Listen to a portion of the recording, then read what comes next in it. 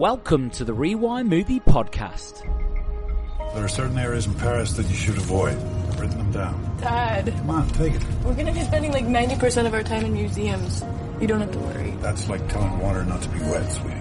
The following review will contain spoilers and may contain strong language. Dad! They took her! All right, listen to me. Oh, God. They're going to take you. Today, as part of our Bargain Bin series, we're going to be discussing Taken. Starring Liam Neeson, Maggie Grace, Famke Janssen, and Olivier Rabourdin. Directed by Pierre Morel. The specialty of the groups coming out of this area is trafficking in women. Based on what they know about the way these groups operate, our analyst says you have a 96-hour window from the time she was grabbed. To what? To never finding her.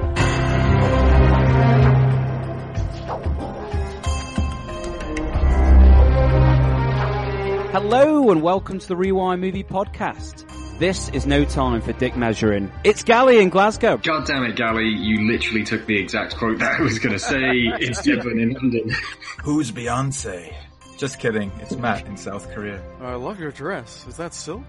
Just the way it falls. Must be silk. How it complements the natural curves of your body. It's Patrick from London. Oh, welcome back, gents. Welcome back. And we're doing another impromptu bargain bin. Patrick's choice this time. Yeah. And I'll just quickly say how this happened. I think it was just kind of out of coincidence. Patrick, you were talking about Taken for a quiz that you're running sort of weekly. And I saw you do a little video clip, which is on Twitter. And then I sat with my fiance and was like, should we just watch Taken? And we watched it last weekend. And then in a drunken haze, I decided, right, we're doing Taken next weekend, guys. What do you think?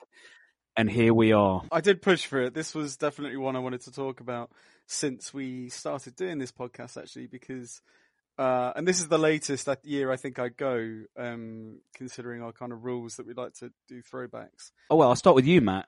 Did you see this one in the cinema? When did you catch Taken, if you ever did? Well, yeah, I didn't. Prior to this podcast, I hadn't seen it front to back. I'd seen Gogglebox highlights, believe it or not, and the phone scene, the iconic kind of the phone scene that they quote on The Trip with Steve Coogan and Rob Brydon. So I kind of knew it from that. The Gogglebox thing was kind of interesting. It might sound daft, but it was kind of a fitting way to see it through the eyes of other people who actually enjoy stuff like this, because I'd never usually seek out a film like Taken. I'm not really a transporter guy. I'm not a Statham action era guy. I've only seen one Statham film, and where he plays an action hero, and he played a guy called Chev Chelios. I think it was called Crank. Yeah, Crank. So, I liked him in the first two Guy Ritchie films, but didn't really get into that thing. So Luc Besson and the Transporter team didn't really draw me in. I'm not really a Bourne guy. I am a Bond guy. I'm writing a thing on Roger Moore at the moment. So some of the things I'll say today are probably a bit hypocritical, because a lot of the problems, if there are problems, with Taken appear in Bond too. So I have to be a bit careful. I'm not really a Jack Bauer guy. Or I like some of the Mission Impossible stuff, but it's really not a film I was really drawn to. So I just kind of found it almost accidentally. How about you, Gully? Yeah, and this kind of gets to the crux of one of the questions that I think I might ask throughout the episode. If not, we will definitely try and nail it by the end of our discussion. Is that I remember at university, this came out 2008, and everyone I know outside of our little film school circle kept telling me, you've got to go and see Taken. Honestly, one of the best films I've ever seen. And I'm not kidding. That is what people used to say. And then the weekend just gone, my fiance's mother rung, and she was saying how she was sat down with a husband, and they just watched Taken. And I could overhear her saying, what a fantastic film it is. So it's still enduring. And I guess one of the things that I want to know is, why do people love this film? And so I saw it probably, I want to say I think I saw it on TV. Like, I just avoided it. I really did. even though the Neeson factor was strong, and I do love me some Liam Neeson, and I'll talk about that as we go in. But yeah, I kind of avoided this one. I can't remember my first watch of it, but I just remember watching it and thinking, I don't understand why people have got such high regard for this. So yeah, I'm sorry, it's a bit hazy for me. What about you, Devlin? I have basically exactly the same thing, yeah.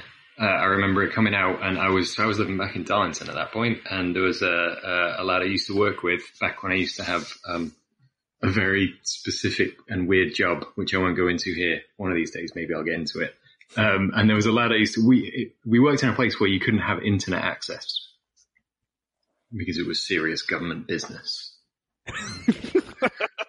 Are you telling us you're Brian Mills? Yeah, yes. no, yeah. Just a scrawny, undersized, asthmatic Brian Mills, yeah. There's so in this building we used to have to entertain ourselves by whatever means we could think of, and one of them was just talking shit all day. And this one lad would say that, he'd seen Taken and he would do the quotes from it, and he said it's really good, and he specifically said, I reckon you'd really like it, Dev. And I thought, I don't think we know each other that well. If this is, it's like the time I used to work in another place, and a girl I worked with said that she'd heard of this great new musician, and that she thought I'd really be into it. And it turned out it was Ed Sheeran, and she said it because he's ginger. Which is tremendously racist. So no, I don't remember watching Taken at all. I know I've seen it. Again, probably I watched it on telly, but yeah, same thing. All these people would be like, "Oh, that's fucking brilliant," and then I watched it, and I'm not this film. So, and I've not seen it since. So I'd seen it once, and then before the podcast, I struggled to fit it in this week, so I had to actually watch it on Friday afternoon while pretending to work. Luckily, it is very short, so I managed to fit it in between about 4:15 and 5:45 on Friday night, and that is the sum total of times I've ever seen Taken. Nice. But Patrick, it would appear that you have a slightly deeper connection to this film. connection. I can't believe I'm talking about this film. This man of it. Yeah, I recall where I first saw this film. It's quite interesting because, Gally, I actually remember speaking to you about this at the time, in 2009 or whenever it was. And I'd missed this in the cinema. I came back from working abroad and was quite skint for a lot of the back end of 2008, so I didn't do much. But I was aware of it because I always liked Liam Neeson, and I did hear certain reviews for him. And along with reviews, my then girlfriend and my brother thought this film was great. They were like, "Oh, it's brilliant. We've got to watch it." And I remember sitting down in Leicester to watch it with both of them actually, and I just tore it apart. I remember what is that? Are you serious? I was laughing, and then I was kind of in that mode of the first hour of the film, or first 45 minutes, first half of the film, kind of in disbelief that they thought it was so good. And then the back end of it, and then we watched it a second time because I was so interested by the film, I needed to watch it again a week later with my brother again. We just started laughing. We started laughing and laughing and laughing along with the film, or at the film. We'll discuss which one it was. And since subsequently, my brother and I have become obsessed with this film. Whenever because he lives in Manchester now, whenever we meet up with each other, we always have this moment. We have a few drinks. We'll look at each other should put Taken on. And we'll watch the whole thing at 3 a.m. and we'll quote it and we'll drink along. We'll laugh along to it. He made me a T-shirt for Christmas with an image of Brian Mills on it, holding the bag with a baguette, and he added a French parade to the image as well. I'll send you a photo of that later. And since the film has certainly, it's going to sound weird, Devlin, you've only seen it twice. I think I've seen this film about 30 plus times now.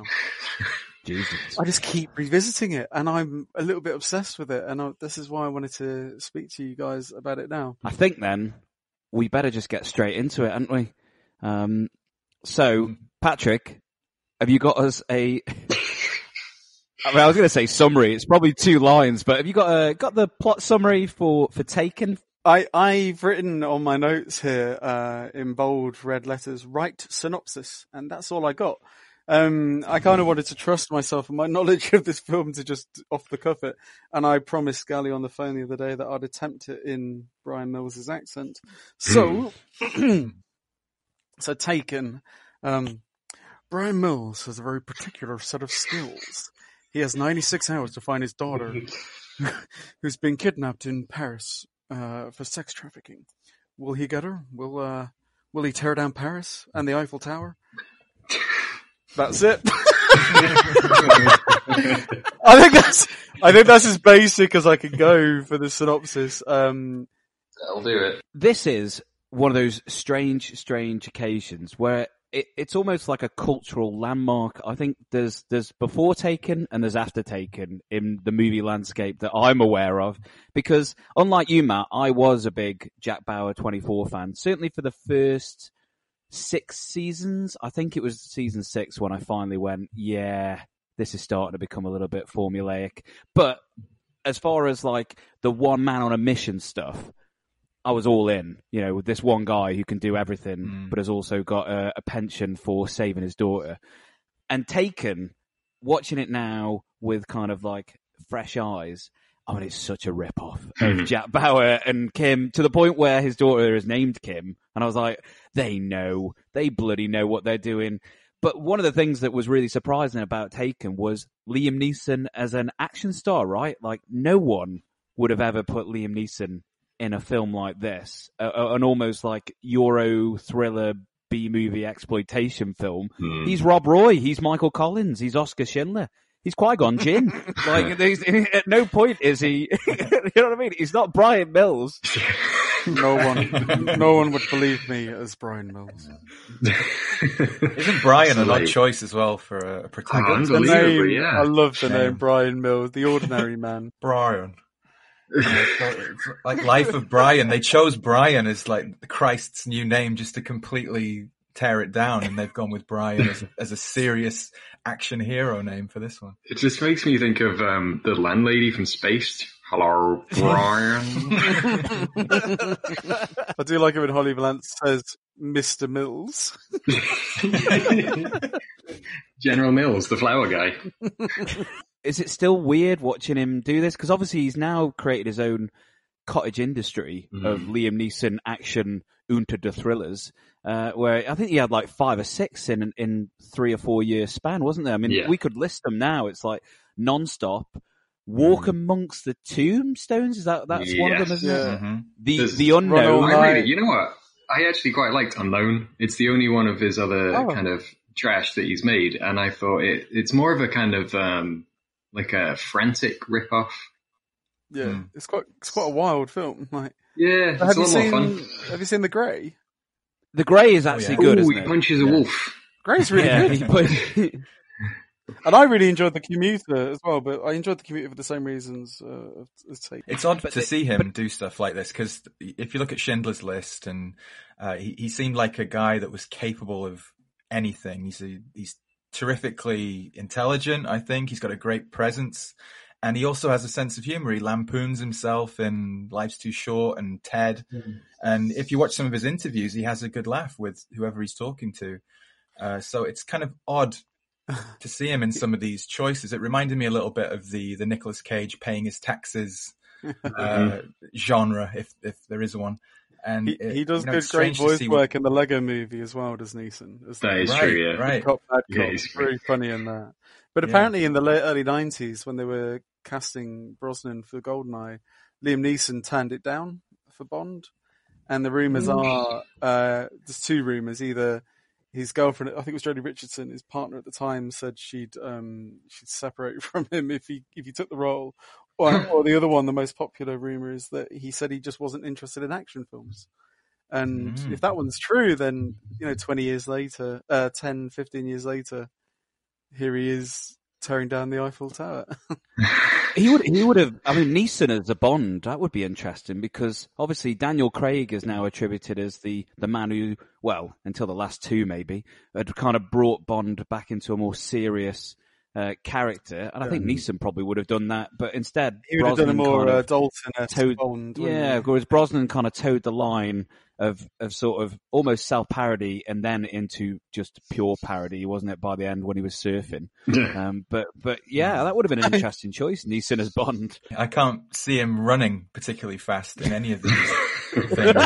There was a scene reminiscent of Under Siege 2: Dark Territory where he's jogging on a bridge in this one and he's pursuing the bloke that gets hit by a truck.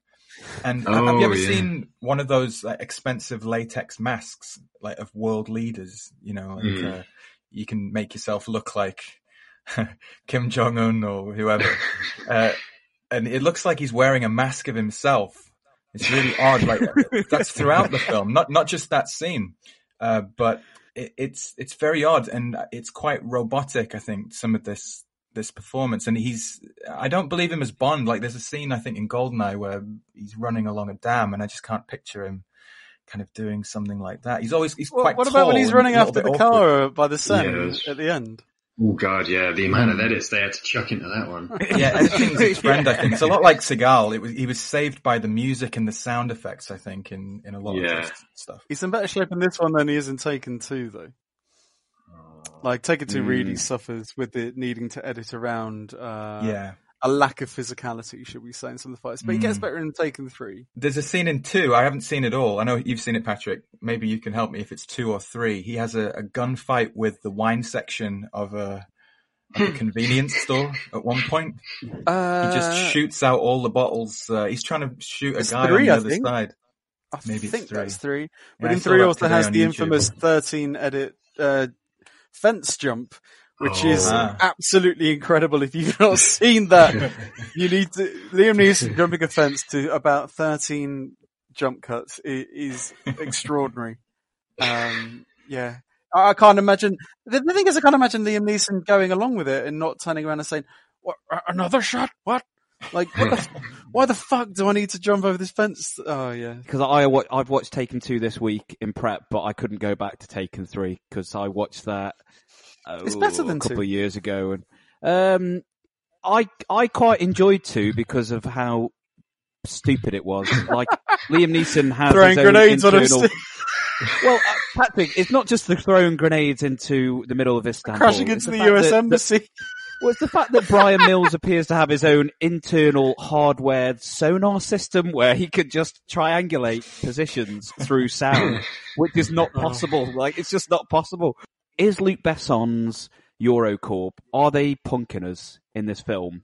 Are they in on the joke? I.e., is this like Liam Neeson's version of Commando, one man on a mission trying to save his daughter? Or are they genuinely doing a Denzel Washington Man on Fire, trying to be serious? Because I think depending on where you think the film is actually pitching will probably determine whether or not you'll enjoy the film. Because when I watched it the first time, I thought they were trying to make it super serious. Watching it last week, I was like on the fence whether or not they knew how silly and stupid everything is.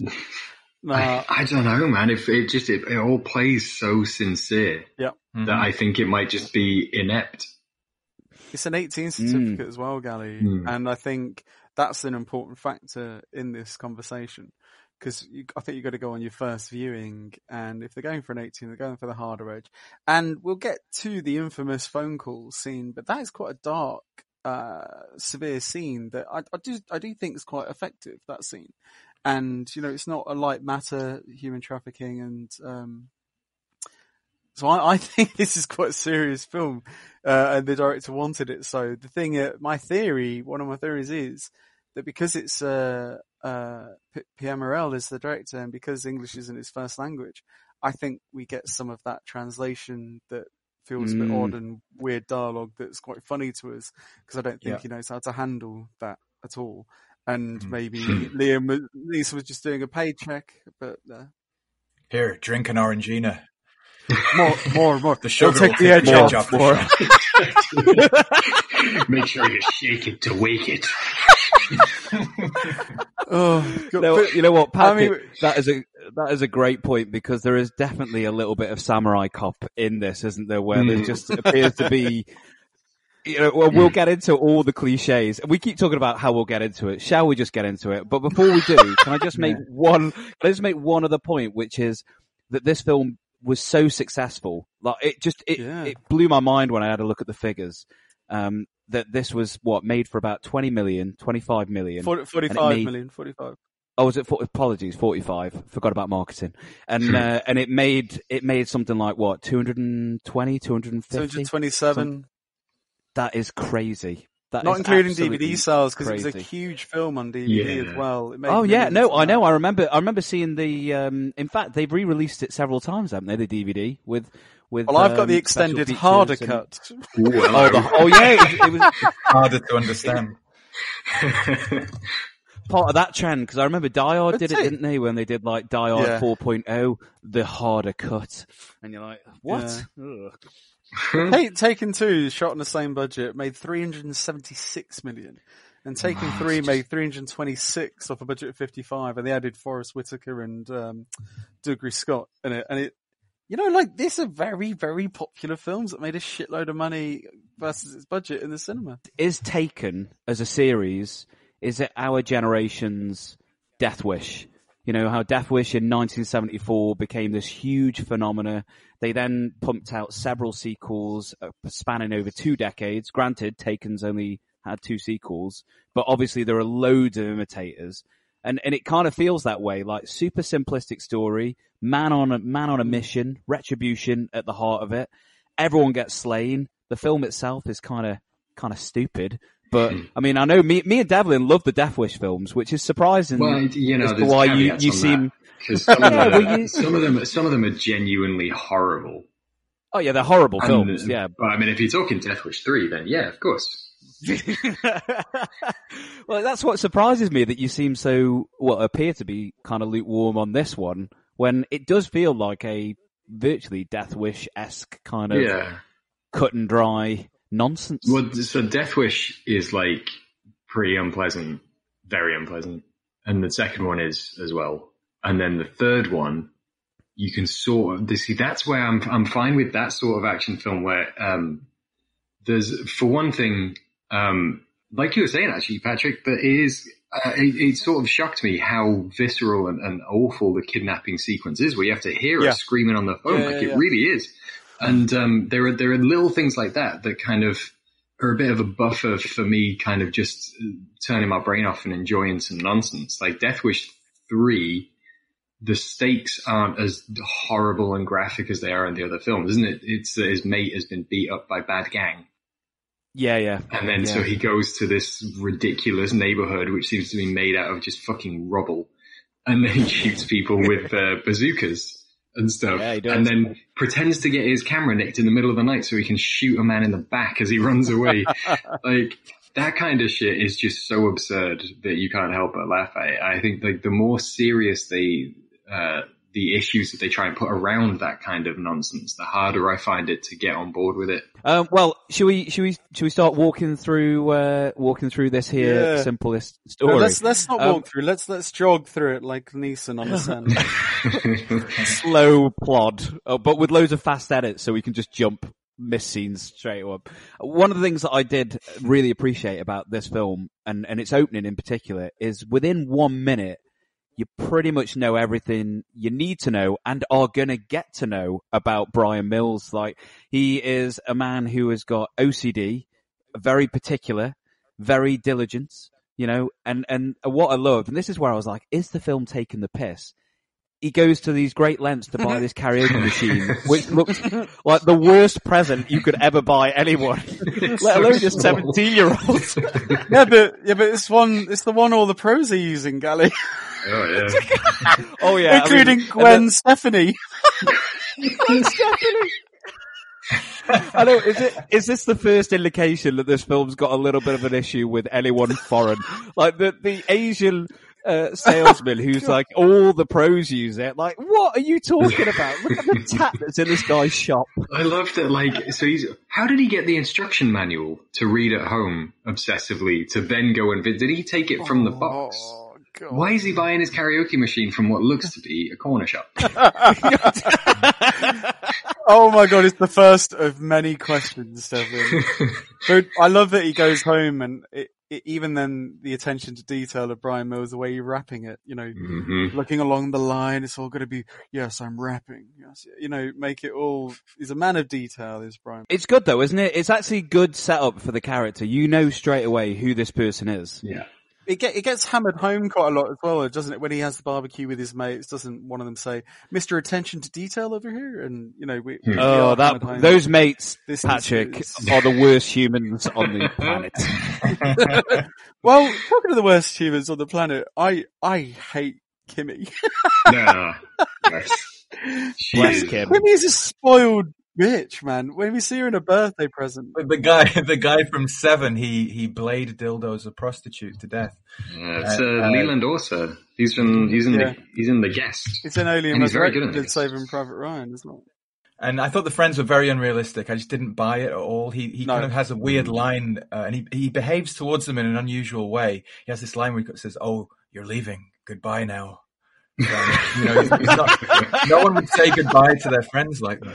No. Isn't you it know weird, how, though, the way they talk to him about his daughter, and they say, I hate the dialogue's so weird because Yeah. they're talking to Mills as though his daughter's his girlfriend or Yes. a new date. Yes. Throughout the whole first, It's horrible. She's invited you out to lunch. Just the two of you? Ugh. Right. What, you think he hasn't done it already, Mr. Attention to Detail? Thank you, Bernie. How's Kimmy? Good. She's good. Yeah? She sleep over yet? Well, let's say we're working on it. Does she appreciate the fact that you've given up your life in order to be closer to her? What a life, huh? Huh? Yeah. It's weird. Again, it's a weird sexualization of her, just like Under Siege 2. It's all coming back around. Yeah, I yeah, don't you're say, right. like, has yeah. she slept over yet and things like that. Oh God, yeah. It's bizarre. Yeah. There's the bit with the horse. She gets the horse, and that's a bit like the teddy bear. He's giving her the karaoke machine instead of the teddy bear. It's like not knowing her anymore. And Gally mentioned earlier, and I think one of our chats about how we're not quite sure how old she is. I think we find out she's 17, but she's playing it much younger. Oh man, I mean, it's the way she runs. God. What's wrong with her? that weird kind of like elbows out. It's the Phoebe run from Friends. It's Yeah. when she's- It is, Patrick. So watching it last weekend with Danielle, she turned on Kim and Maggie Grace straight away and was like, "Take her, just take her now." And I was the same. I was just like, "What is wrong with you?" Like when I found out she was 17, they've costumed her like she's about 11, and then Maggie Grace is running around like she's an 11-year-old, and she keeps saying like, "Daddy, Daddy, Daddy." I'm like, "What the fuck is this?" Well, It's to go quickly she's forward. she's Oh, too go on. old, man. It's Mhm. She was 25. She was 25. So in the story, just a quick plot for the audience is that eventually Lenore is his estranged wife now, who's with Stuart, this rich guy, and Kimmy wants to go on holiday. Xander with Berkeley, Amanda. Patrick. Let it be known that he is continuing his dickhead stepdad from He's in 24 from Terminator as well, 2. isn't he? Yeah, he is in 24. Brian Mills eventually does he have to sign some paperwork because she's underage to say she can go to Europe? Yeah. But that scene where he gives her the signed document and the way she behaves there, that's where I want her offed. Because Yeah, you want to take him straight away. I love you, Dad, because now you've signed that, and Sorry, my line was I'm okay with her liking the hives and dancing around to the hives because I did in 2002, but you too?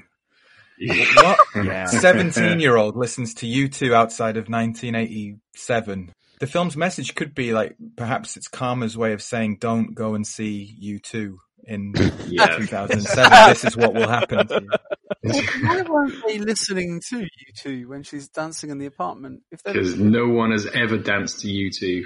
They're going to we've established that they're fans and they're following a rock band across Europe. Yeah. Why?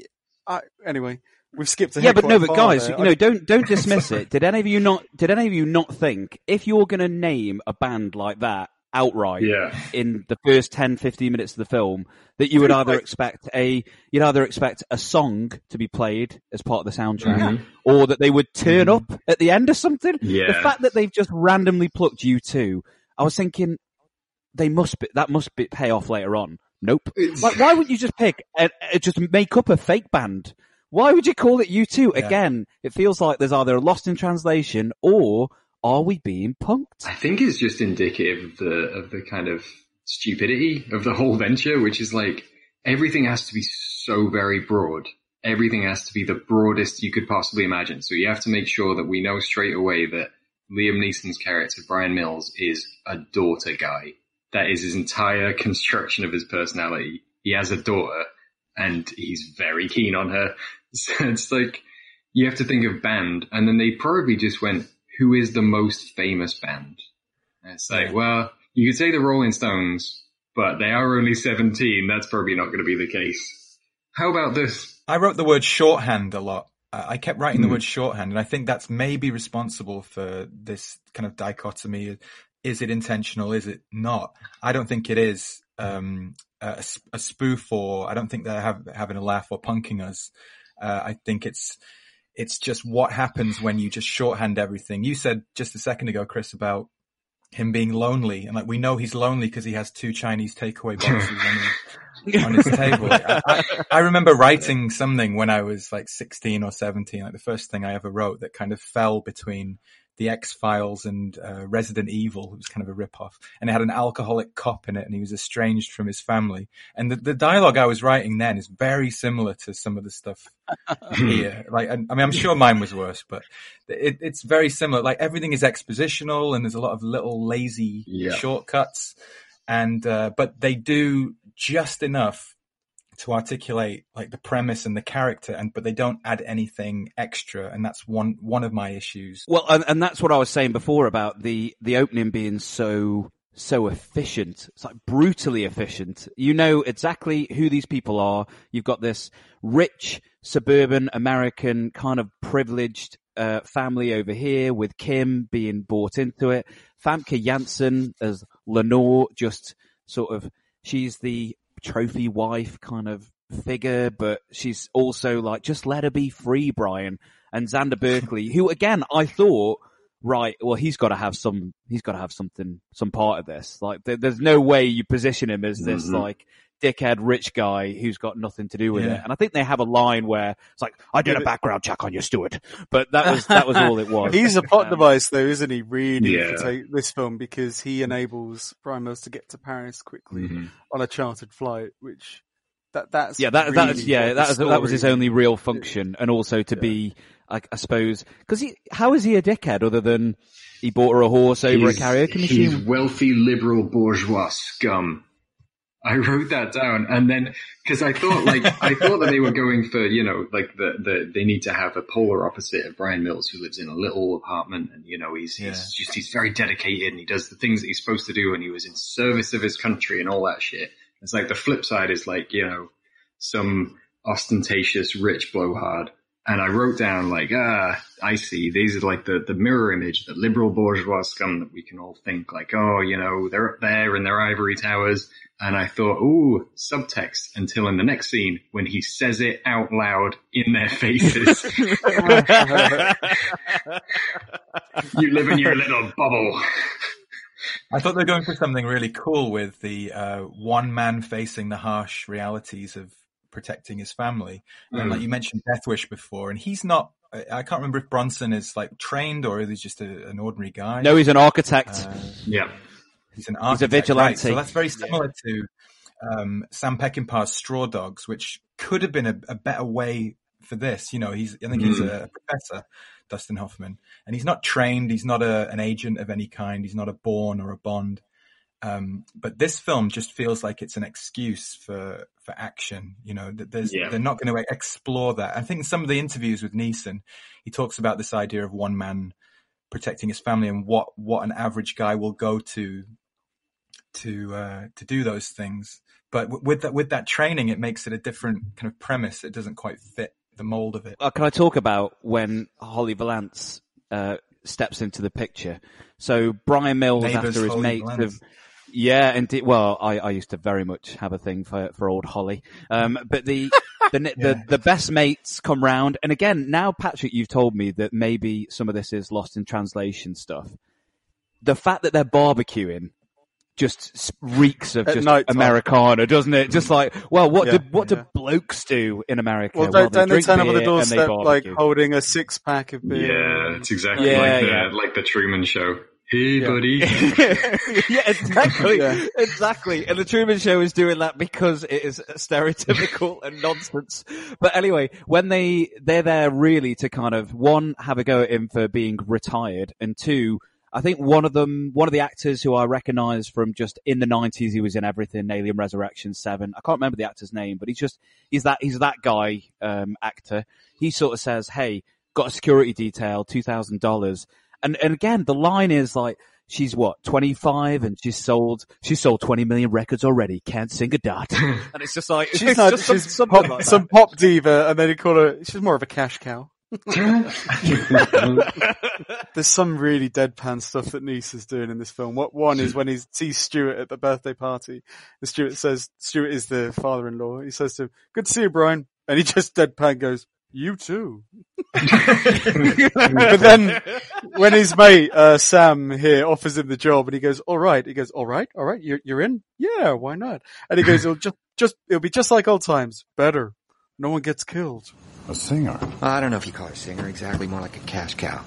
20 million records this girl sold already, and she's not even 25. Job's a piece of cake, Brian. All we gotta do is get her there and take her back. Inside the hall, they got their own people. Okay. Okay? Yeah. Like that's it? Yeah. Okay, it'll be perfect, just like old times. Better. No one gets killed. This lost in translation idea, there's a couple in there. There's one where he says, and with whom? And no one really talks like that. And there's another one where he goes, I'm not attending. No one says I'm not attending. Like, it's like, I'm not going, or I won't be there, or something. Who wrote it? Does anyone know? So it was Luc Besson, and he co-wrote with an English language Robert Mark Kamen. His name is. I'm going to look him up really quickly. Yeah. It rings as just untrue. He's an older guy. He was born in 1947. Karate Kid. Devlin. Oh my god. Yeah, he wrote the Karate Kid, dude. Transporter. And then I think once he's done the Taken series, he just quits Hollywood and now owns a vineyard. Oh, jeez. And that's it. I had a little look at him. You are going to love this. You know what he wrote? 1992's Gladiator, starring Cuba Gooding Jr. and James from Twin Peaks. That's right. Because one of the things that I couldn't get my head around is that his mate even says like, oh, they've got their own security. We just need to get her from the car to inside. I was like, well, that seems like an awful waste of money. Like, they just got more security. But they don't even. He doesn't mention for a bunch of guys who are all professional. They don't mention that this pop star may have death threats, because if that had been planted, then I could believe that there is a rogue knifeman waiting in the wing as Brian Mills takes her out, and then doesn't someone just open a gate and he's like, "Who opened that gate?" Brian! And he keeps shouting to Brian Mills, "Brian, you got the girl, get her!"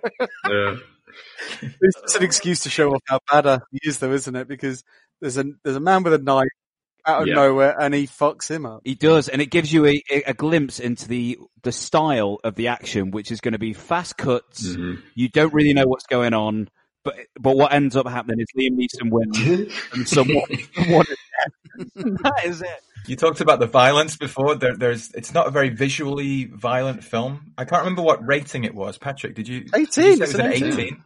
Well, it's not really a visually violent film. Like it's usually sound and music as a smoke screen. I don't really see much blood or when Seagal breaks an arm, you can see it, or when Paul Verhoeven directed it, it'd be a bloodbath.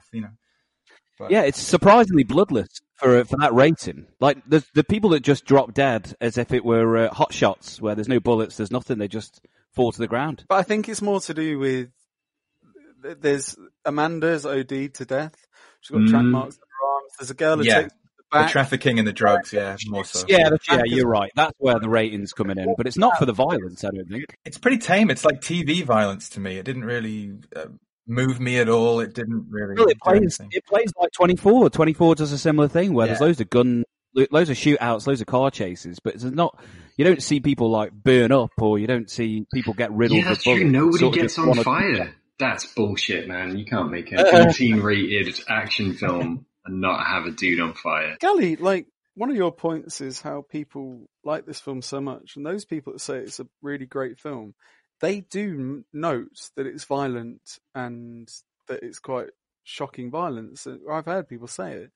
You know, this is something they talk about, the action. There's a channel out here in Korea called Super Action, and it kind of it has images like on the top corners of the screen, you know, telling you what you're watching. It's saying it's kind of like 007, it's kind of like Bourne, and they blur out the cigarettes and they blur out the blood, and I'm sure they heavily edit things, but it plays all day long, so anyone can watch it.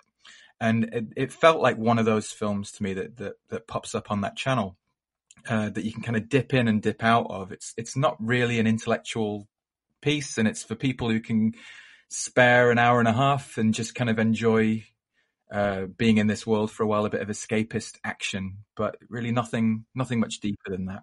Patrick, can I go back to the scene you were talking about just before we move on in the story? Because it feeds into my theory on Brian Mills. I think he's like a walk-in contradiction.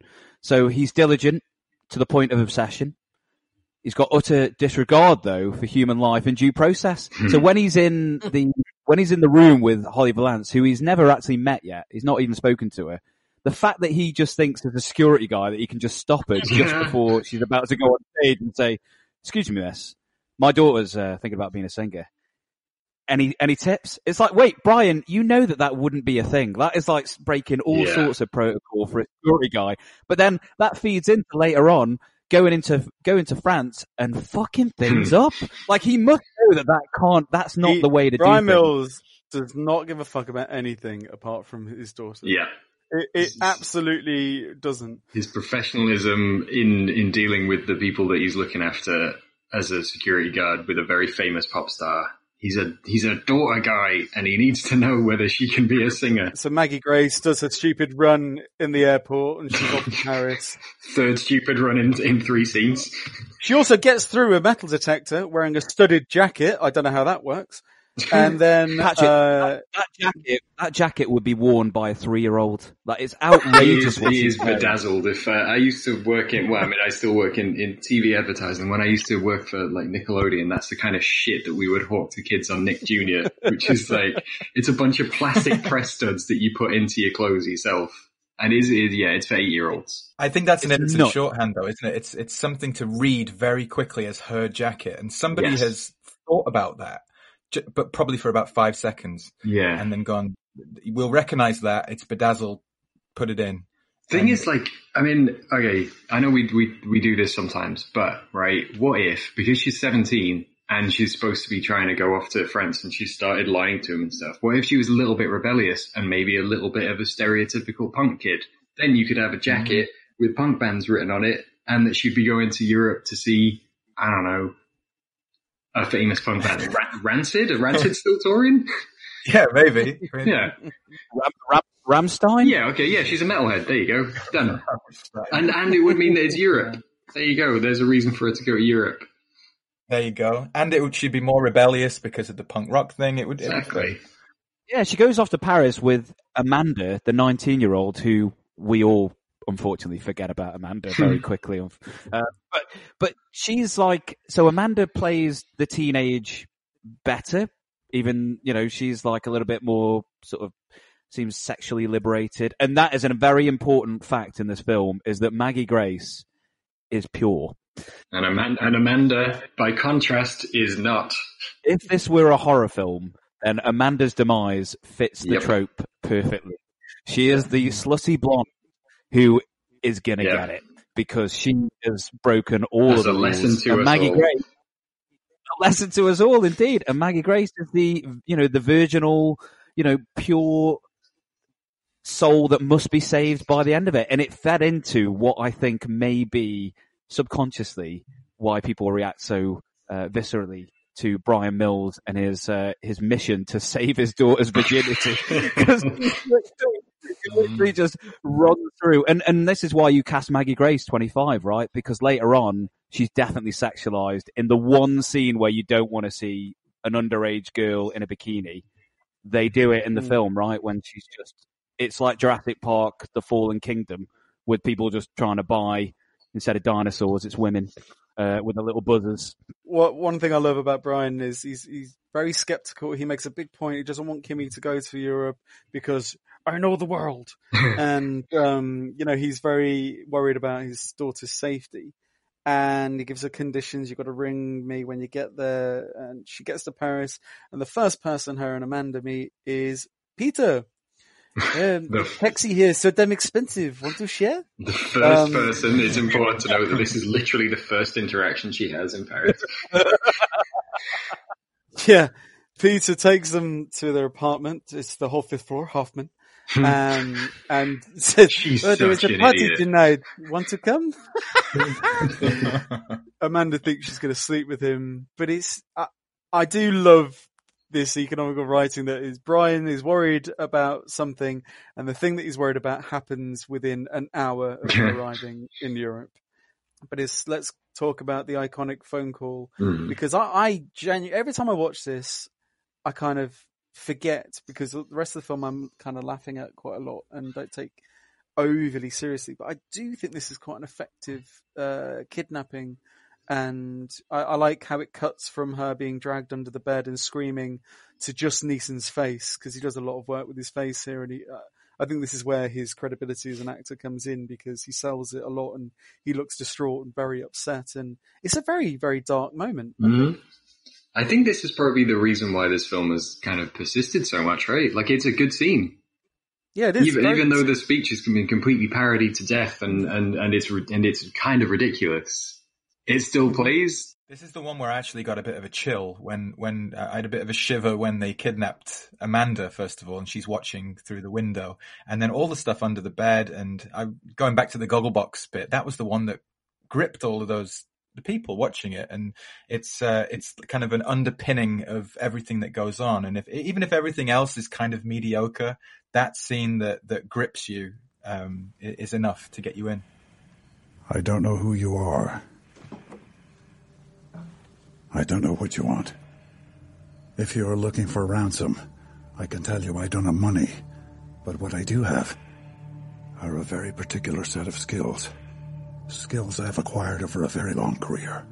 Skills that make me a nightmare for people like you. If you let my daughter go now, that'll be the end of it. I will not look for you. I will not pursue you. But if you don't, I will look for you. I will find you. And I will kill you.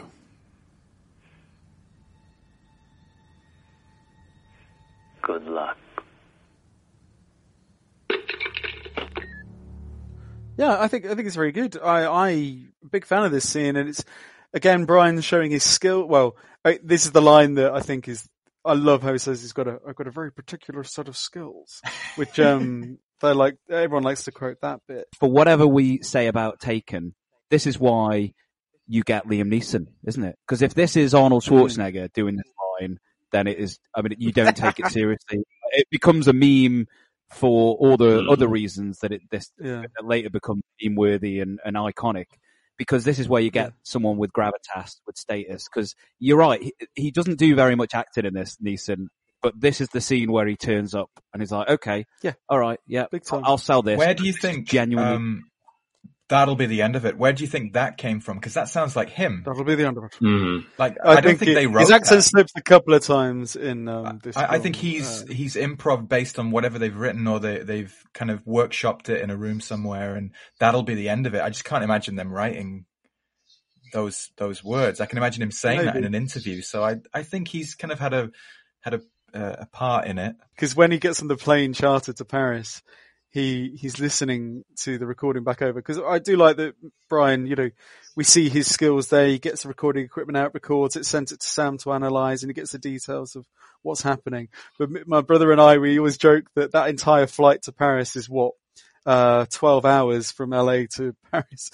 Where we just had that entire 12 hours he just spends on the plane just rewinding that one line and playing it back to himself. So for 12 hours, good luck. Good luck. We had the great line with Stuart as well, Gally, don't we? When he goes to his house and demands a flight an hour ago. This is not a street cut, Stuart. I mentioned before about Amanda being a bit of almost like a horror staple kind of stock character, the slutty blonde who is going to get killed. This scene is the one that I think preys on the worst instincts in humans, I think, which is why it's my theory as to why this film has been so successful. Because if you were to look at Taken as a horror film, let's say, this would be your primal fear, which is your fear of the other, of others, foreigners, whatever it is, and if you're American, and even in Britain, there is this inherent kind of fear when you go to certain countries, certain cultures. Now, I've been to Paris and I did not get took, but there is that whole idea. No, play the title, Gully. Come on. Okay, I was not taken, but I did see a big shit on a double-decker train though. When I went to Prague, I saw a man kick out a turd out the bottom of his jeans. That was great. Like you say, it's exactly that. It's like primal kind of like worst base instincts of xenophobia. Do you think the film then takes some sort of influence from, I think it was 2, 3, 4 years before this, the film Hostel, the Eli Roth film, which was really infamous at the time for putting the shits at people for travelling and backpacking across Europe. But you're right, yeah, maybe that does speak to that whole American privilege travelling, but actually be warned, people are out there to get you. I think you're probably right, because there is a torture scene in this, and there's no doubt you can't talk about Taken and Hostel and all these films in the sort of early 2000s without looking at what was going on in the world, which is the Iraq War. We then have sort of the Abu Ghraib stuff, the torture stuff that goes on with the American military, and I think that's reflected in this story a little bit.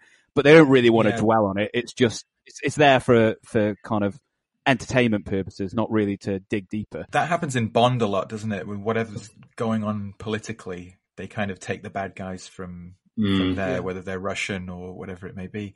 But yeah, for this one, I didn't really make that connection because I guess it was because they're specifically Albanian. Well, that felt purposeful to me though, Matt. Yeah. It's like you would think about it. So Hollywood's got like a rogues gallery of villains that they can normally go to. And we've had the Russians, we've had Muslims, we've had, Asian villains in the 80s, the Japanese, because they're taking over all our corporations. I just felt like they went, right, who can we pick in Europe where no one will know where that country is? And they just went, well, no one knows where Albania is, do they? So let's just do that. And actually, also, no, this is just from anecdotal, but my family live in Athens, or my Greek side of the family do. And in the early 2000s, there was a big influx of Albanian sort of mafiosa types. And it was a big thing in Greece where they really do, and they still do harbour some ill feeling towards Albanians in Greece because of the elements of crime that they brought into it. So I do wonder if they just sort of went, well, no one really knows Albania. But because this is a French production, and like you say, there is a certain kind of undercurrent of just a sort of generalized distrust of Albania in a lot of like mainland European countries. I remember hearing the same thing from, being on holiday in Greece and stuff. People would just refer to the Albanians. It's pretty gross. It is pretty gross. And interestingly, just in researching the film, the Albanian Tourist Board last year released a tourist video called Be Taken by Albania. Which is on YouTube, where all the Albanians in it talking about all the magical places in the country, and they keep referring to Liam. They keep saying, Liam, come visit the mountain. Oh my God. I thought that was really quite clever and funny, and I watched it. It's only about 2 minutes long. I'll link it to the show notes. Although it's not Middle Eastern, how do you think they kind of came up with Albania? Do you just think they picked it because it's an unknown kind of area? When you get to the end of the film, of course, you find out that the big bad, the bad behind the bad, is the Arab Sheikh. So it ultimately comes it's back not to that. Big bad though, is he? The big bad is Sinclair, really. Yeah. It's Marlon Brando. Yeah, he's a Muslim Marlon Brando. But Patrick, he's the last person to get dispensed. Yeah. And if Fine. you look at the way that Brian Mills goes through it, he starts at street level with the trafficking, and it goes all the way up, and he takes down an entire system in 90 minutes. It's like everyone has someone else to answer to all the way down. So it's like, the henchmen are just there to be killed because, they're operating on behalf of whoever the top guy in the Albanian gang, and then the Albanian gang, they're answering to the French authorities when he comes around and he, starts trying to goose them for more money. So it means that, it's a phrase. I made it up. I like it. I like it very much. And then, so then you get to St. Clair, and then you go above, so you got the French authorities who are compromised. Then you got St. Clair, who's the rich guy who's selling all these people off, and then he's selling them off to a rogues gallery of barely glimpsed, dimly lit foreign people of various. There is definitely some East Asian people in there as well, and of course Arab. What I love about the whole plot and Brian Mills' journey on this, though, just skipping well ahead, he doesn't give a fuck about bringing anyone else down. He doesn't give a fuck about justice for these criminals or reporting them or anything. He just kills, gets his daughter out and leaves. Yeah. Which is crazy to think that at the end. The second one, Taken 2, takes that to another extreme where she's chucking the grenades randomly into the street. Yeah. But then he has a car. Then he has a car chase through the streets and crashes through the barrier at the U.S. Embassy. Who don't shoot at him? They don't know who he is. Mental. Well, some of the things when watching this first one that really did kind of sort of puzzle me a little bit was just the complete lack of consequence for Brian Mills' actions. And it's almost like they realized, okay, well, in the second one, we need to have those consequences. And that's the whole plot of the second one, isn't it? That he takes out all these people. I think he kills 35 people in this film. Something like that. And that's the retribution then comes back, and there is some consequence of his actions. But in this first one, if you were to just look at the first one, which they definitely didn't think was going to be this huge success, he's so single-minded, and there is so little. He would not get back into America. He's just caused a incident in Paris. It's mad. It's the way he abandons Amanda and the girl who gets information for the Rue de Paradis. I always wonder what happened to her. Did he just leave her there? Did he take her back to the brothel? I'm done with her. There you go, have her back. All the girls in the brothel where he took her from, he just left chained up, didn't free them. It's bizarre, some of his actions in this kid. He is so single-minded. Is Brian Mills a good person to anyone else apart from his daughter? Not really. We're back with Peter at the airport. Now, there's a little moment Peter has when his spotter shows him a blonde girl that gets off a plane. Mm-hmm. Peter has a little moment there, doesn't he? Oh, not again. But it's such a waste of time, that, because he gives the same spiel with the blonde girl and Brian Mills has found him. Oh, wait, I've skipped over a whole lot of... How does Brian Mills find him, How does he find him? Through the most ridiculous... So he tracked... Oh, God, there's so much to talk about. So he finds the SD card from the phone. Not only did he find it, he gets into the apartment by holding a bag with a baguette and saying, "Merci," where she lets him in the door, finds the SIM card, retracing Kimmy's steps. Go on, Dev, to explain how he gets this image, please. Well, I mean, so it's your classic. It's your, as you said, Gals, it's your classic 24 enhance. Except that instead of taking it to a lab with lots of science equipment and people with glasses looking really serious, he takes it to a fucking photo booth in what looks to be a mall. And then he presses zoom, zoom, zoom, and then a button called process.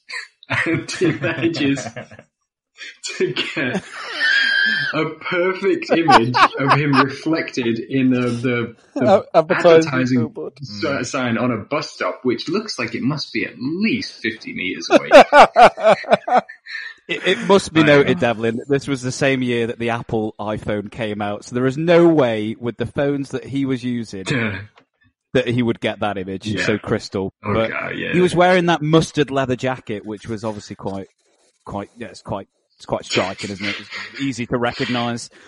But I want to get into some of my favourite sort of Brian Mills fucking up Paris scenes. So when he gets there and he finds Peter, I love the way that his spotter gets judo chopped in the neck, one of many so judo chops.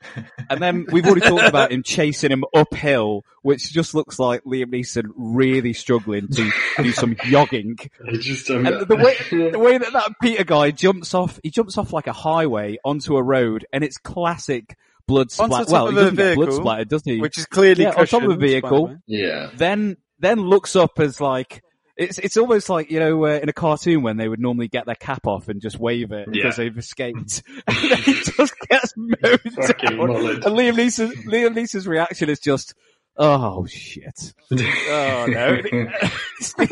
He just walks off. And the way he walks off, again, the editing in this film, I've not talked about it, as like attributed it to anybody, but it's very Michael Bay action. Because he just walks off and they edit using like some sort of sun flare effect. For no reason. Yeah, but for no reason. It's awful. They just didn't know. They didn't know how to transition to the next scene because they know it's got nothing to do with what's happening now. Not only did he walk off, he walks off in slow motion. And he also walks off in slow motion alongside the traffic that he's just caused without apparent... We've established that people are chasing him as well because the taxi drivers run off. But he just walks. And the traffic back there... the direction he came. Oh, so good. And then we're introduced to our next stereotypical character, Jean-Claude Francais. Well, I don't know what his Olivia second name Rabaldin. is. Oh, well, a good actor, Patrick, right? But he's a very good actor. If you've not seen Of Gods and Men, I highly recommend it. He is wonderful in that film. And he's Jean-Claude. In here, in this film, he's playing French Francais Francois, and he is just like Mr. French. He's playing the French Kevin Spacey. Well, he is playing the French Kevin Spacey. I do like that this scene takes place though with the Arc de Triomphe in the background. Just get that landmark in there. Yep. I love the that. landmarks are in plenty, aren't they? Brian, you cannot just run around tearing down Paris. Jean-Claude, I will tear down the Eiffel Tower if I have to. Don't forget who you're talking to. I thought I was talking to a friend. You are. But please remember, your friend has a desk now. Deputy Director, Internal Security. Very impressive. The Albanians. They showed up from the east 6-7 years ago. 15, 20 of them. Now there are hundreds. We don't even know how many. And dangerous. So I heard. Where do I find them? The best place to start is Porte de Clichy. Brian, try not to make a mess. And I love the little story Jean-Claude says as well. The Albanians, they came from the east. Just a few of them. Now there's hundreds. Yeah. just splitting like single cell creatures. They're just and then he tells Brian to try not to make a mess as well. I don't know if it was intentional, but this is the funniest scene in the film. When he goes to harass the sex workers who are all just casually on this one street, which seems quite busy. There's lots of tourists in the background. It's so public. And Brian Mills, he harasses one of them, and it is. I mean, Liam Neeson doing this was like Arnold doing it. It was so funny to me. Looking for a date? Love your dress. Is that silk? I don't know. You want to know the prices? Just the way it falls. It must be silk. How it complements the natural curves of your body. The rate is 40 euros for the standard. Standard. Could you be more specific? Because back home, the standard covers a whole range of possibilities. Like kissing, closed lips, open lips. Listen, if you're not buying, piss off. No. I didn't say I wasn't buying. I just like to get comfortable before I purchase. Like this karaoke machine I bought. I must have read that manual from cover to cover so many times. I don't give a shit about your karaoke machine, okay? You're gonna get me in trouble if you don't buy. Trouble? Really? With who? What his dialogue is so like... The standard? What does that mean? Back home, a standard covers all sorts of things. Like, does it mean closed lip? Does it mean open-mouthed kissing? Again, the dialogue is bizarre and a bit weird. It's just, I think, sometimes I overthink things. Like when I wanted to get a karaoke machine. Let's bring that fucking stellar piece of plot back. We talked about Brian Mills and his skills. but his skills seem pretty much what I would do if I didn't know how to speak Albanian. I'll just get some interpreter that I paid for from probably an advert in the newspaper. Mm-hmm. And he just puts him in a car, and it's like, they are now slagging you off. They're saying what a douchebag you are.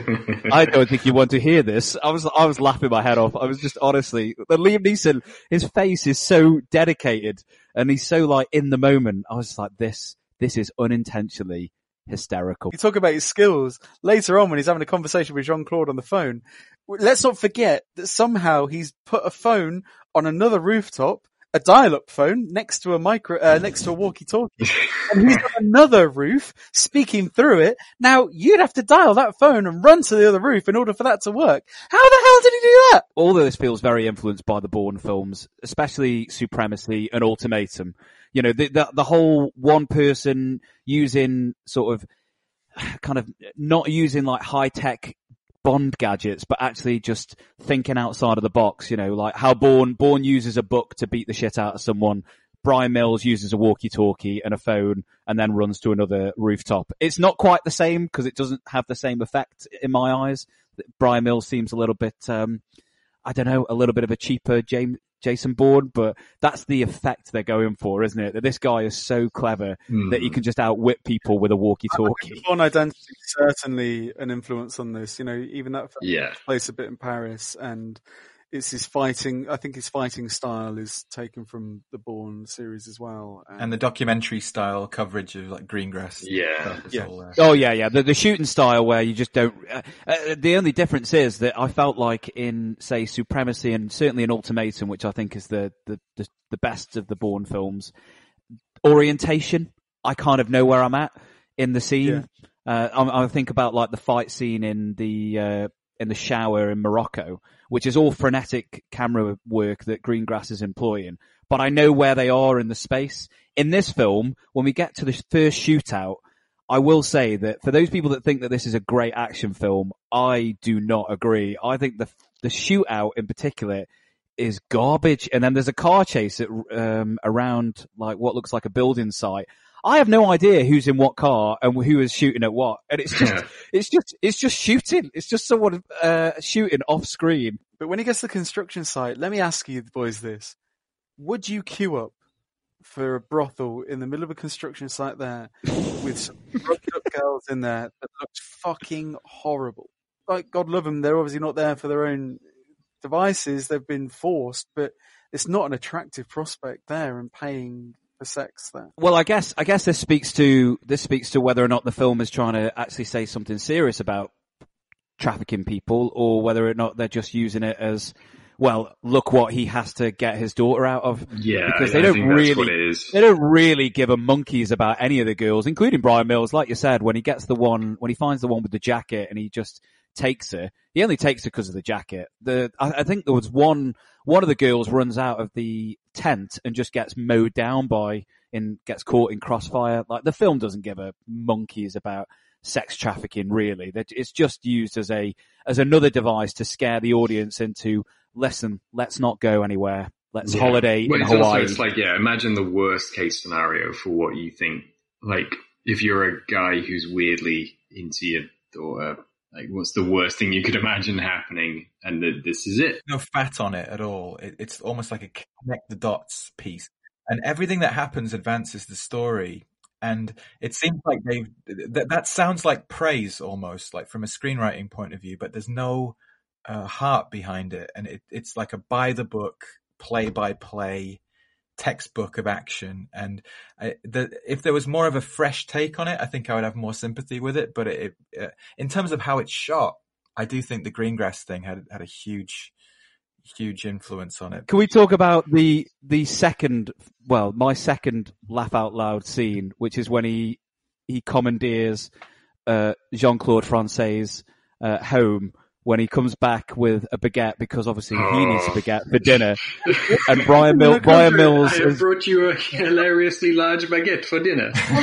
Brian Mills has connected the dots and thinks that the French Secret Service are in cahoots with the Albanian gang, and there's something, he's discovering new things every minute, because we've not talked about the arbitrary 96 hours, but this is all on a ticking time there's a clock that's ticking by. And I just love the way that the wife is so nice. And then what happens, which then makes what happens to it just the funniest thing I've ever seen. She's like, oh, Brian's thinking about buying in France. He's like, yes, I am thinking. What shit? This is not the time or place, Brian. Are you involved? Involved in what? What are you two talking about? Are you? My salary is X. My expenses are Y. As long as my family is provided for, I do not care where the difference comes from. That is my entire involvement. And what about my family? I told you I would help you as long as it didn't cause trouble for me. Who is Patrice St. Clair? I don't know. I don't care. I am driving you to the airport. Jean-Claude. Tais-toi, Isabelle. Tais-toi!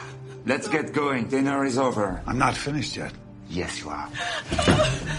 No, I'm not.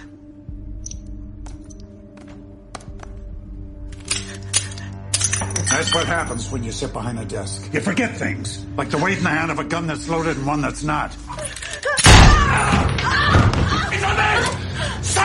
It's a flesh wound.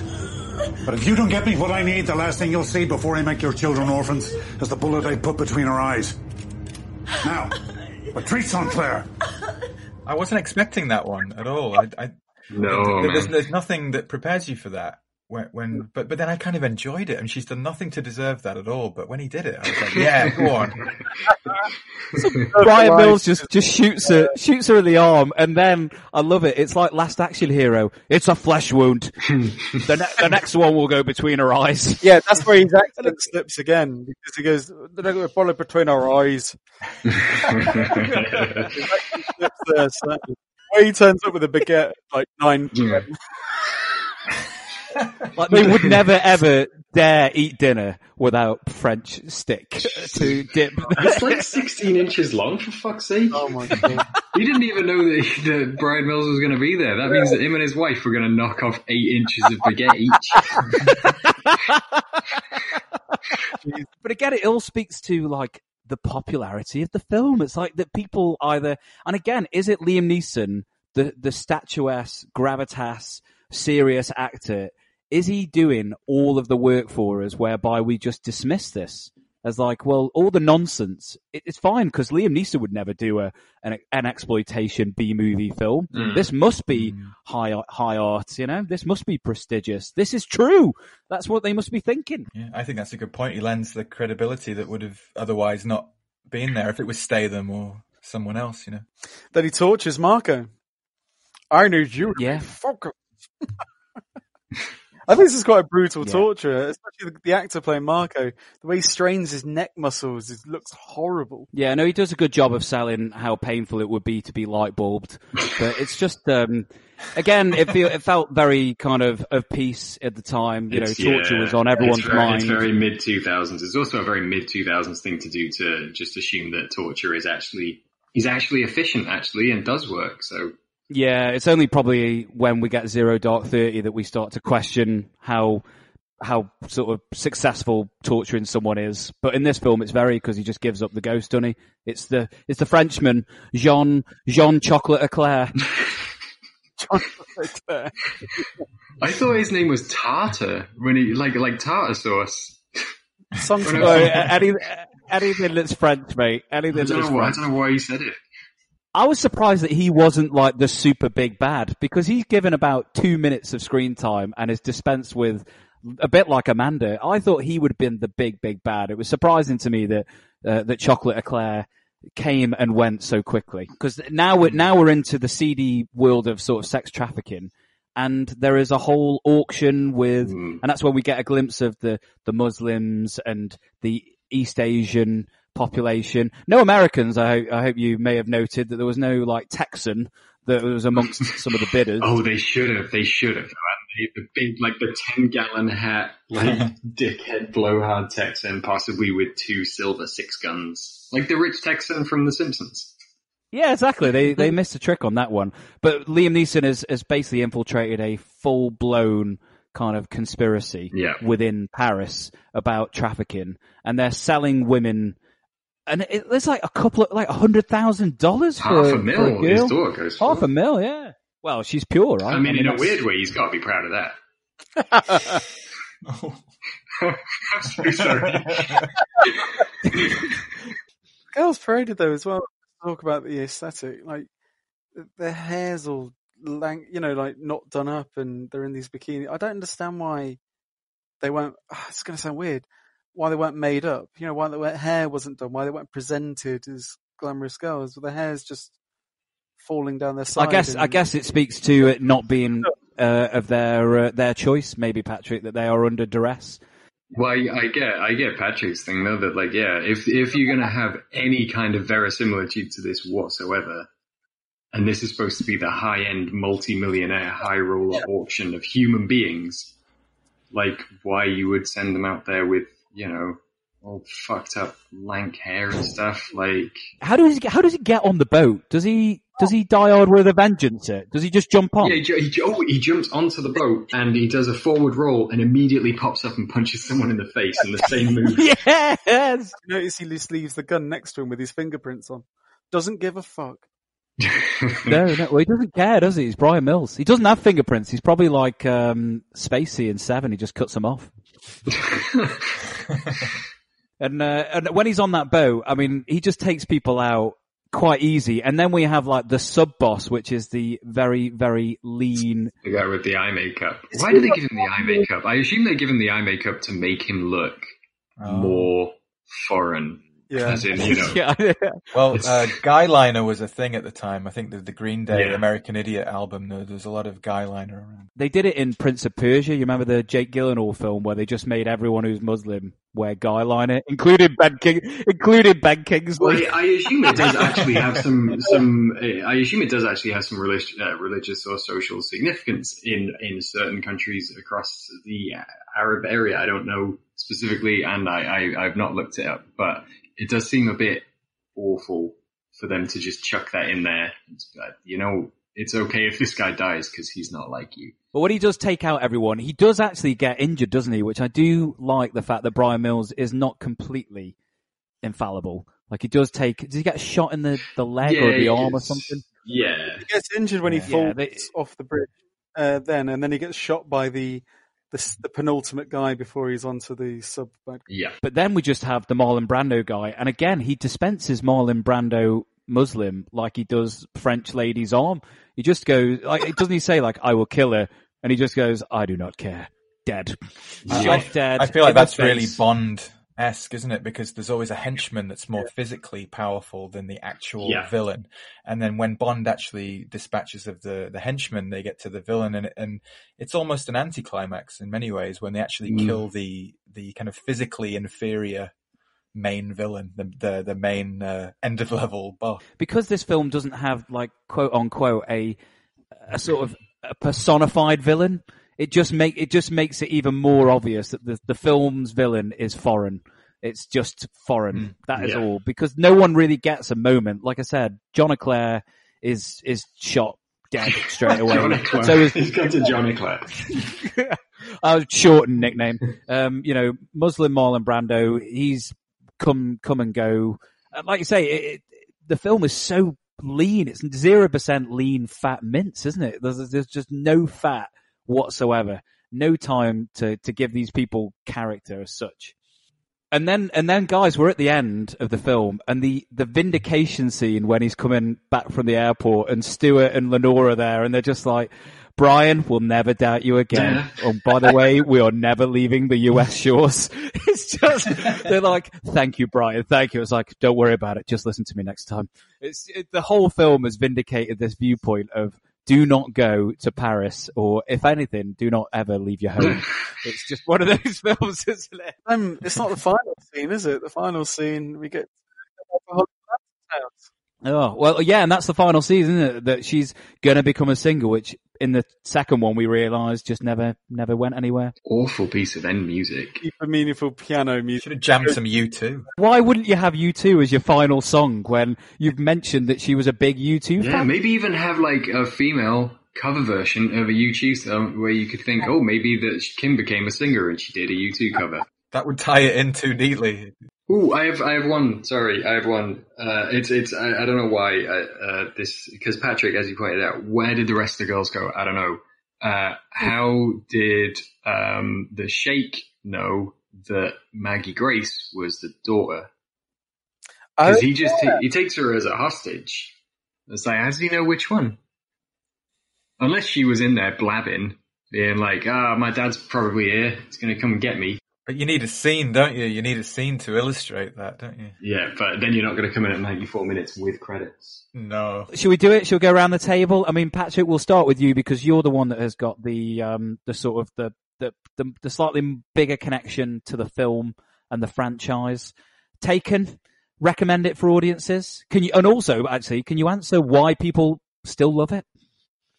I'll give that a go. We've contemplated that quite a lot. I recommend this because I recommend it as a comedy nowadays more than anything because this is it's a film I really enjoy because I have a real laugh at it. To answer that question before, not with it, at it. I do think that phone call and the Taken abduction sequence is still quite rather affecting and really well done. And it's quite a dark moment that does hit home. You know, not hit home. I don't have anything to. It does hit you quite hard. And the rest, I just really enjoy Liam Neeson's Brian Mills. How straight faced he is, how ridiculous the dialogue is, how ridiculous the acting is, the editing, and how bonkers this film is. Because all the questions that we raise. I enjoy raising those questions because I have a laugh at the stupidity, the absurdity of the situation. That this man can go abroad to Paris, fuck shit up, and come back without any consequences or care in the world. Doesn't care anything apart from his daughter, which is supposed to make him a good family man. But does it really make him a good person? I don't know. But his particular set of skills, I really, really enjoy. I don't think it's a very good film for many reasons. Like you said, Matt, you know, such a pacey, punchy film that's to the point with such a lean plot should be quite a good thing for cinema. And I don't know whether it is really, but Gally, I think that's some way to put to your answer why people love it so much. I think it's a very simple film, very easy to follow, very accessible, with a proper star in Liam Neeson, with action that's easy to watch and kind of you can root for Brian Mills, certainly. And I think they are several reasons why this film's so popular. A lot of people do hold it in actual high esteem of like an amazing film, which it's not. For me, it is an amazing film because me and my brother love it so much for just having a laugh with it because it's stupid. It's so silly. Matt, what do you? It doesn't seem like you've seen it that much. What do you think?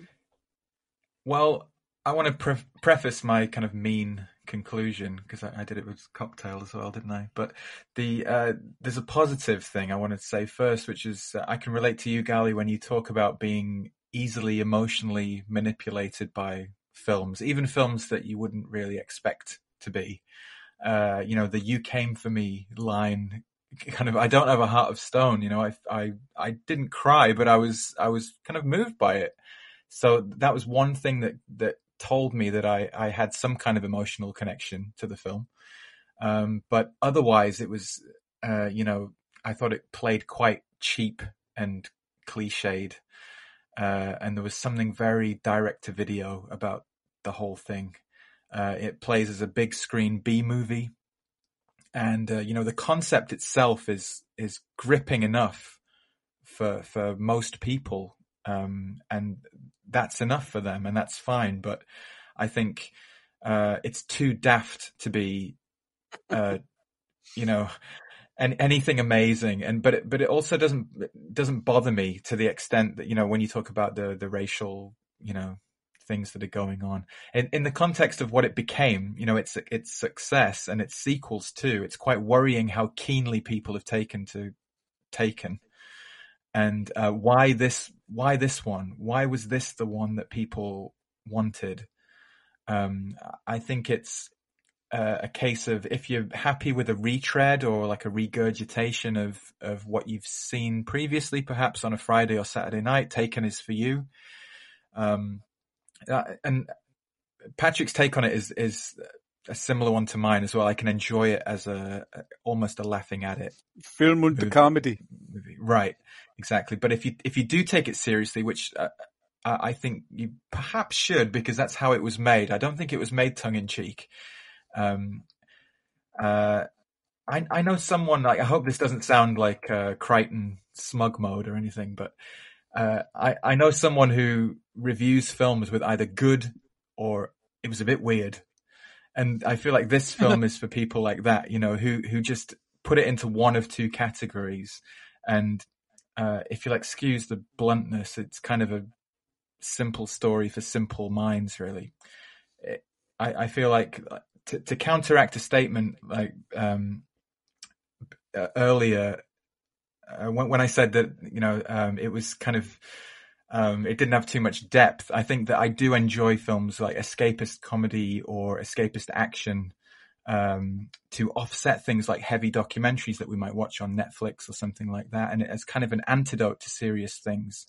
But this one felt too disposable and a bit banal and not funny enough. I laughed more at Under Siege 2 than I laughed at Taken. And I guess some people want something that mindlessly ticks boxes and nothing weird and nothing pretentious. I think Neeson described it as a fast-paced thriller with an emotional core. And if you do want something like that, I'd probably revisit Bond or something like that. This feels more like a TV level of drama. But if you want that 94-minute escapism, there's a lot to be said about Taken. So personally, no, I can't quite recommend it, but I can see why it's appealing to a lot of people out there. How about you, Devlin? It doesn't work for me so much. Although I did find it pretty hilarious to talk about. Only while we were talking about it now did I actually start thinking about how it's as much as the racial profiling, politics, awkward, and I can take the horrible worldview as being like almost a parody of how I see, people like that seeing the world. Very kind of xenophobic people. So it could work as like a parody of that worldview, which is like, oh, as soon as you step foot anywhere else, you are fucked. And it will be other people who do it to you. I do, looking back on it, just thinking about it in the last few minutes, think like, I find it difficult to really, lose myself in a silly film that has, in some cases, such like a horrible and a harrowing few glimpsed images of something as horrible and serious as like sex trafficking, which is a total downer to bring into not just a film like this, but also a discussion about a film like this. Worse than a downer, obviously, in real life, but the film doesn't treat it with any seriousness. It treats it as a threat, like an existential threat to his daughter's character. It doesn't have any empathy for the remaining victims of what's happening, and I find that a sort of a continuation of the very myopic worldview that the film has. But I also think that the film persists because it is very propulsive. It's very persuasive. I think Liam Neeson does bring like a gravitas to it that others don't. When we watch a Steven Seagal, especially a late career Steven Seagal movie, it is funny because you are seeing somebody who genuinely does not give a shit about what is happening around him, is possibly even completely oblivious to his surroundings. Liam Neeson is at least present. And there's that sequence, the sequence on the phone, the sequence of the kidnapping and the phone call. It's a much parodied moment, but it's a much parodied moment that still doesn't lose the power that it has, which is good. And even though it's only 4 minutes out of a 94-minute film, sometimes that's enough, Plenty of films have skated by on reputations on a lot less, so I see why people will go back to it, and Patrick, I totally see why you would think of it as like a kind of a oddly comforting film. Yeah, an oddly comforting film to go back to, like, so yeah, not for me, but also, I don't know, watch it. Maybe. I don't remember the sequels. I've seen both of them. I remember literally nothing about them. I will say that when I watch it, me and my brother are always analysing it out loud, and like it's something to shout at. which is what I really enjoy. It's like a theatre piece for me now. Yeah. So yeah, Gally, are you recommending that people go back and revisit Taken? I think the film's greatest strength, and we've touched upon it, you've all touched upon it in your summaries, is its simplicity. Both the plot, the mission, the characters. It's real broad brush stuff. I wrote an entire, almost blog piece after I watched it, because I properly overanalyzed, where I tried to hypothesize whether or not the success of Taken was the first indication of popularist and protectionist policies rising amongst communities in the US and in Britain. I was thinking about, was Taken responsible for the vote in the Brexit referendum?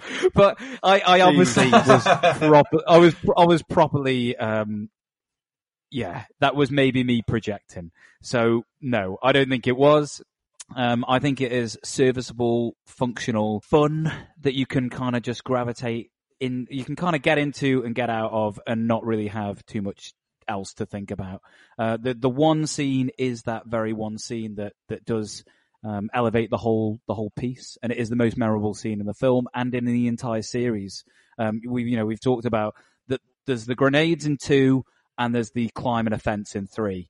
That is it for the series as far as memorable moments. But one of the things that I think that will mean that Taken will endure is the imitators that it spawned. You think every aging white male actor with some prestige has now done a Taken. November Man, Pierce. You had Denzel, the Equalizer. You've got, what's his name? I think Nick Cage did a film called Stolen, which seems a little bit too on the nose. Cage has done a few of these. Yeah, he's done a few, like, got a Man on a Mission movies. The imitator. Costner did Sean one, didn't Penn. he? Who? Sorry. What's the Costner one? I'll watch that. I can't believe. Costner, 3 Days to Kill from the 3 Days to Kill. It was 3 the Days same. to Kill. Thank you. Luc Besson. Again, the company doing another knockoff. And you had Sean Penn when he decided to get ripped and become the gunman. Yeah, they're all pretty much rubbish. But they're all the same kind of rubbish. So I think Taken will be the one that everyone goes, oh no, that was done it right, and the rest of them have all been kind of derivative nonsense. Which I'm not convinced that is the actual right take to have, but that is one that I think people have. I will recommend it as a piece of 90-minute nonsense. I think if you take it seriously and you adopt the worldview, then me and you will probably not get on as people. But I think I could definitely see myself coming to yours, Gally, and watching this over a few beers and having a laugh with it. No, actually, but if you started saying, you know what, Paris, innit, dangerous, then I'd ask you to leave. Take that baguette that you just brought. Get out of my house. Merci. No, Merci.